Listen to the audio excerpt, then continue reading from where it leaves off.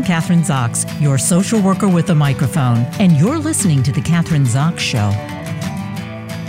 Joining me today is author Sandro Galea MD. His new book is Within Reason, A Liberal Public Health for an Illiberal Time. During the COVID-19 pandemic, public health was subject to endless debate, but much of that debate was clouded by partisan politics and right-wing denialism. With the emergency phase of COVID in the past, now is the time for us to honestly reflect on how public health was managed in the face of its greatest challenge, a once-in-a-century global pandemic. As Sandro Galea explains, public health initiatives have saved countless lives since 2020, but its leading institutions became mired in politics, lost the public trust, and strayed from some of their core tenets. Acknowledging that the public health establishment lost sight of its core values isn't to betray a political party or militant anti-vaxxers.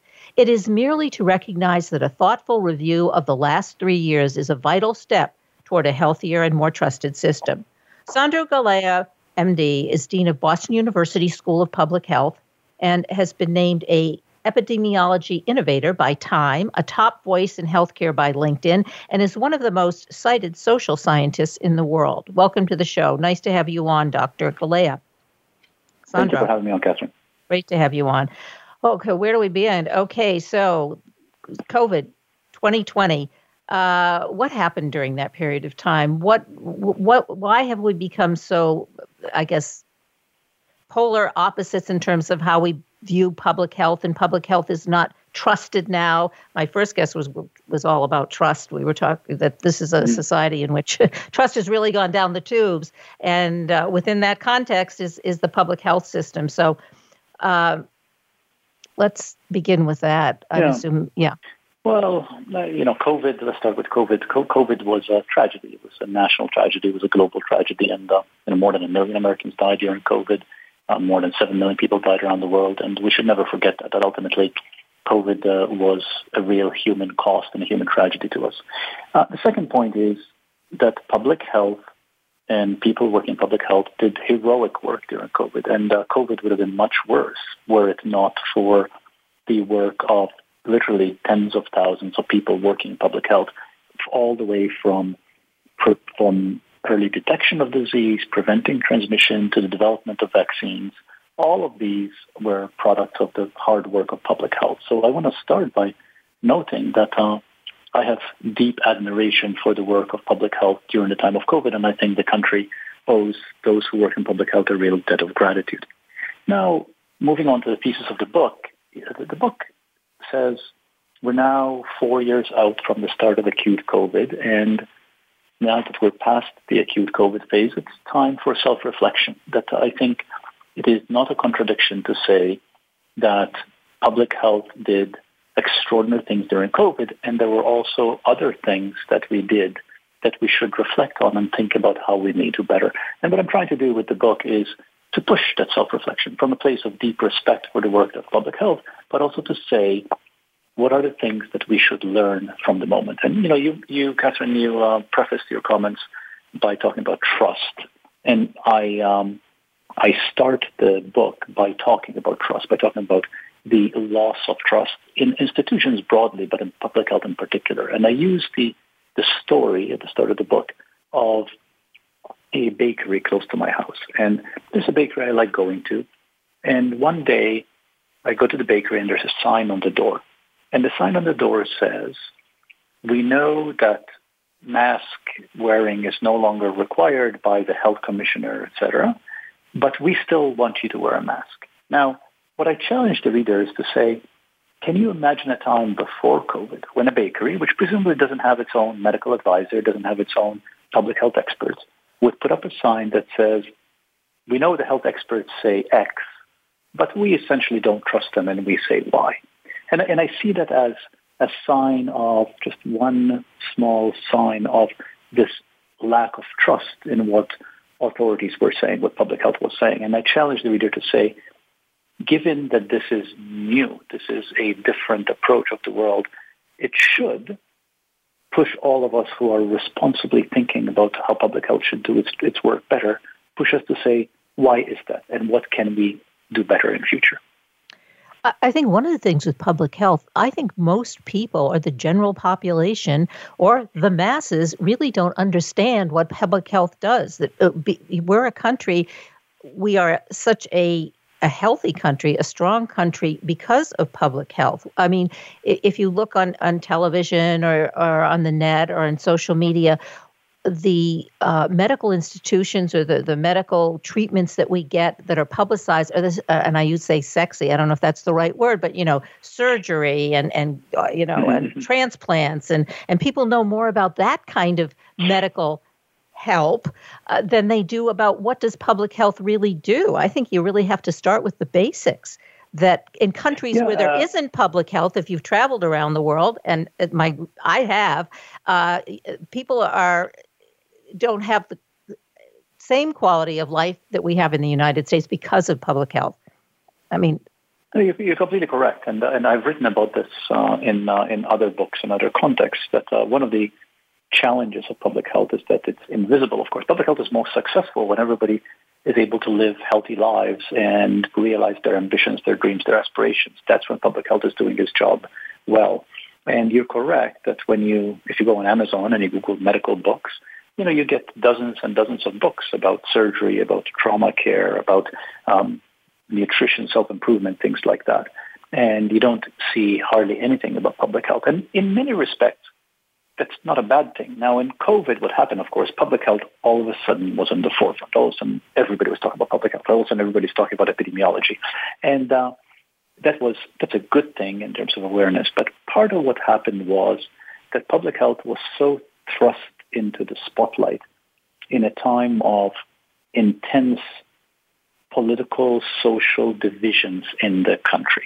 And being thrust into the spotlight almost inevitably resulted in public health being swept into some of these larger cultural debates that society was having, and public health being seen as partisan and being seen as affiliated with one side or another. And I use the word side almost within air quotes because I'm not sure there should have been sides to begin with. So in the moment of public health's prominence, it was a fraught moment, and public health got caught up in the churn of that moment. And that is, in part, what inspired me to write this book, to say, let us hold a mirror to ourselves and say, what is it that we did that we would reconsider doing in future? What are some of those things that we have to, as you say, sit down and look? We did really good things, great things, but now we have to sit down, take a look, become more self-aware. What did we do wrong, or what could be improved on? Well, I'll start with, and I'll just talk about three things, broadly speaking. I think number one is our communication. I think we communicated using let's call it a pre-social media playbook. And that communication in the past, it suggested that we should communicate with certitude because people need to hear clear answers. But in something like COVID, when facts were changing so quickly, it became very clear very quickly that communicating with certitude was a recipe for us being wrong again and again and again. And social media, of course, amplifies that because social media is a dispositive medium. It's, you say one thing and it's there in 100 characters and it seems like the definitive answer, which then makes it very difficult when the data have shifted and the answer has shifted the next day. So the first thing is learning to communicate and be honest with people about the things that we know and we don't know, recognizing that people, the population, can handle uncertainty. The population can handle being told we do not know because things are evolving quickly, and being particularly cautious about communicating through social media in a way that suggests false certitude when in fact the facts are much more fluid and data is evolving. So that's number one. The second thing is, which is linked to the first, of course, is being honest about the fact that whenever we're making decisions, public policy decisions, there are always trade-offs, that science is just one input into public policy decisions. One of the things that public health leaned into strongly in time of COVID was this mantra that emerged, which is follow the science. Well, the problem with follow the science is that it suggests that science leads to a clear answer. that policymakers should do. But policy is not just about science, right? Policy is about social values. It's about other needs in society that are beyond science. One perfect example of this was the decision-making around opening schools or keeping schools closed. Well, the truth is that the risk of transmission of COVID by children was low, not zero, but low. So the science, if one follows the science to its logical extreme, which is to say that we should do everything possible to reduce all risk of transmission of the virus, then yes, schools should have stayed closed. However, schools staying closed was clearly associated with kids not learning, with kids falling behind, particularly kids in schools that are not as well resourced, kids in communities of color. And by, quote, following the science, pushing to the extreme our need to reduce viral transmission to as close to zero as possible, we were sacrificing these other social goods, which is making sure that kids are learning. And that is a trade-off. That is a public trade-off. And I think it's on us to allow the space for those kind of conversations, to say that, yes, there is some risk of transmission, but that needs to be weighed against other social goods that we're trying to promote. But who's making those decisions? Those are the kinds of decisions that are good to make. But during a time crisis, which COVID was, and I'm assuming it will happen again, who's making those decisions? Yeah. Are politicians making? And that was, I think, the general public. Are the politicians making the decisions, or are the physicians making the decisions? Who's deciding whether you keep the school? It's an excellent question, because, of course, this brings us to the political landscape when COVID unfolded, right? Because, yes, we as a society elect politicians to make these kind of decisions. One of the challenges that public health faced, and I want to be very careful in my thinking, that some of the problems with how public health acted was in direct response to these political pressures, is that in 2020, there was a president who was quite vocal in essentially veering close to denialism about the existence of COVID, and in proposing and putting his weight behind treatments that we knew were not treatments, and in fact they were harmful to people. So there was a good reason for public health to be skeptical that politicians who were in charge at the time were not going to be discharging their responsibility to balance these trade-offs carefully. And I think that is in part what pushed public health into a corner and pushed us to act the way we act. I've done other writing where I've argued that one of the things that we need to think about in future pandemics, and the book is forward-looking. I really try hard. I'm not looking back and saying we should have done this better. I'm really saying, learning from the past, what should we do in future, is that we need to think about creating a system where one clear person is in charge of the full response in a pandemic, bringing together people from across agencies and ultimately making decisions. And we never had that as a country. Well, I'm thinking today, what about we have politicians making decisions about women's health, whether or not they can have an abortion or not have an abortion, or whether they're sick enough to have an abortion. Not doctors making those decisions, or physicians, which all is connected to public health, I think. We're sort of, to me, going... it is. Yeah. And you're, of course, touching on another issue around trust, which is loss of trust, and perhaps unearned loss of trust in the political system and in politicians. And it is, in many respects, I don't really address that much in the book, because that's not my field. I'm talking about public health because I speak from within public health. I leave it to others to write about the problems of the political system that really hindered our COVID response. But I think it's reasonable to recognize that we do have a loss of trust in political establishments with good reason, because of the hyper-partisanizing around how we think as a country. And, in part, my third concern with public health's function, which I would like us to avoid in future, is public health became seen as allied with one political party versus another. And that is problematic for public health, because public health serves the public. Public health serves all the people, and not just half the people. And we saw this unfold, right, in many states, where for some states, for example, wearing a mask became seen as a partisan symbol. That if you're wearing a mask, you're a Democrat versus a Republican. And it is a pity that happened. And I think public health needs to work to not allow that to happen in the future, because ultimately people's health, people's lives suffer if a proportion of the population does not listen to public health because of a notion that public health is allied with one party only.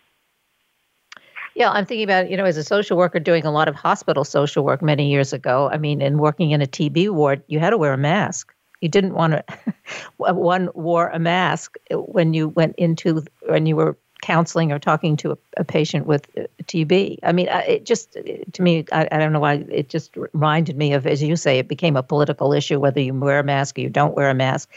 But you go in, I mean, maybe this isn't connected, but you go into an operating room and the physicians wear a mask because they don't want to, they're not breathing all over the patients if they are sick. Or, I mean, just to me. No, it is very much connected. I mean, look, the evidence is very clear that wearing a mask as an individual will reduce your risk of transmitting what you have in your lungs to other people and your risk of acquiring things from other people. The whole science of masking became politicized in no small part because of nuances in the science that then we had a hard time communicating.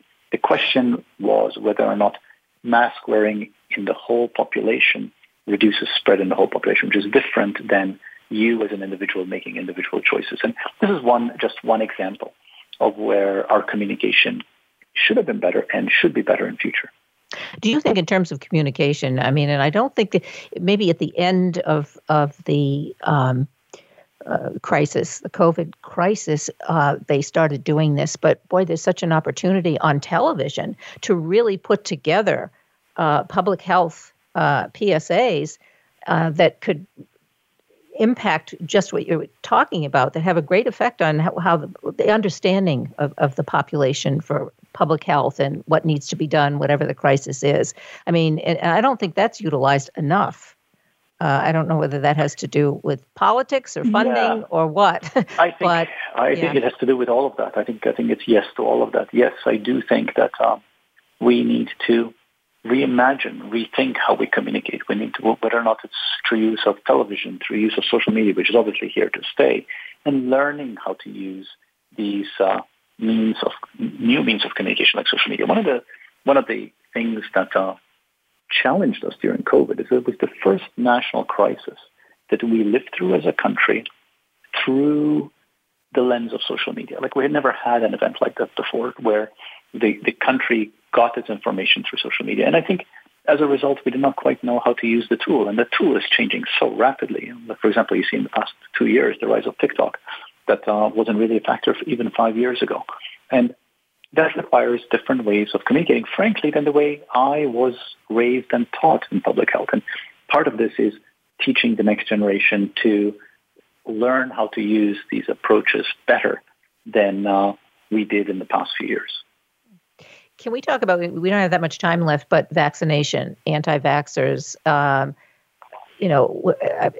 guess, and, in terms of the history of public health, there's always been a reluctance whenever there's a vaccine. There's people think that they're being poisoned, or there's all kinds of, myths going around, and that it becomes politicized. But I don't know if it was more so with the COVID vaccine. Mm-hmm. But let's talk about that. Yeah. No, I mean, you're completely correct, Catherine, that there is, in the history of the world, for the past 200 years, there has always been resistance to new vaccines. I mean, smallpox vaccine, which was the first mass vaccine introduced, which there were riots in London against smallpox vaccine. Smallpox ended up saving millions of lives worldwide through that vaccine. So resistance to vaccines is nothing new. I think our challenge in a time of COVID was, I come back to our communication and also in honesty about the fact that vaccines also have trade-offs. No vaccine is risk-free. And I come back to this odd situation that we found ourselves in, where there were these political pressures, these absolutist political statements that were simply wrong, many of them coming from the president, which then public health found itself having to combat by coming up with its own absolutist statement. And a lot of the communication on vaccines was, trust us, this is completely safe. There are no side effects.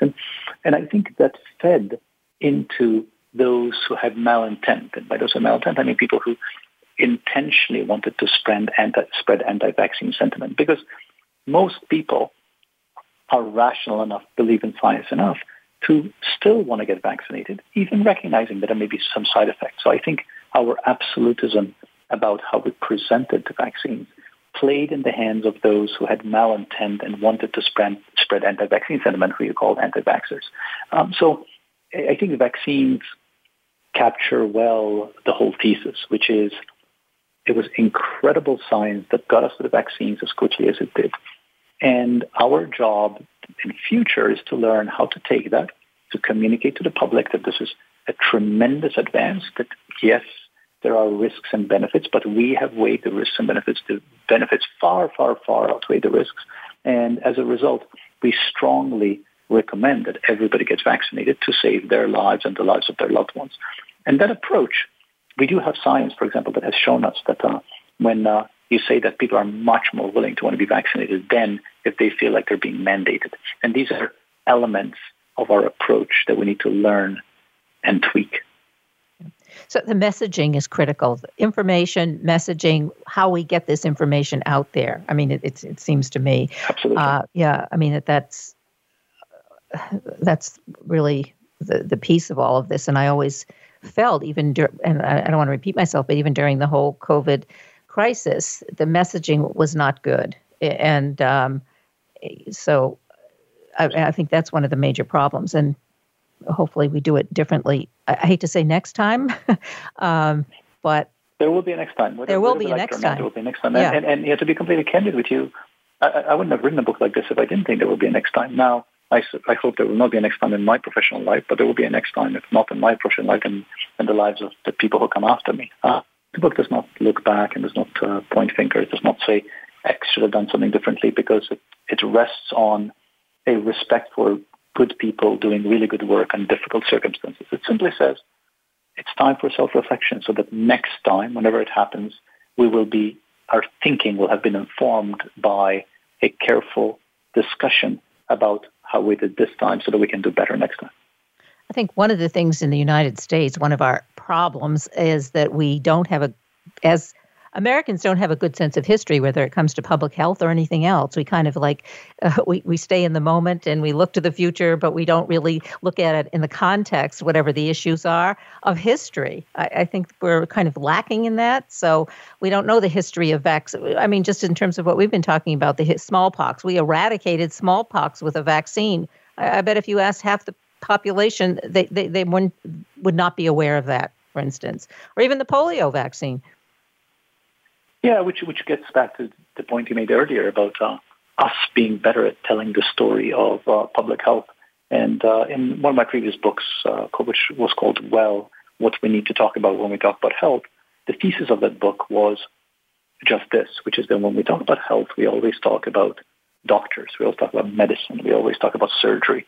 And really, it's not what health is about. Health is about the air we breathe, the water we drink. It's about the neighborhood where you grow up. It's about whether there's safety in your environment, whether or not you're at risk from gunfire, whether or not there are parks where you can actually walk, whether or not you can actually have care for yourself when you're elderly. That is what health is about. And that is what we need to talk about when we talk about health. Because if we talk about those forces, we will then, as a society, invest in those forces rather than investing only in medicine. And, this is not an either-or argument. This is an and argument. You and I, Catherine, we both want to have a good doctor, a good nurse, a good clinician for when we're sick.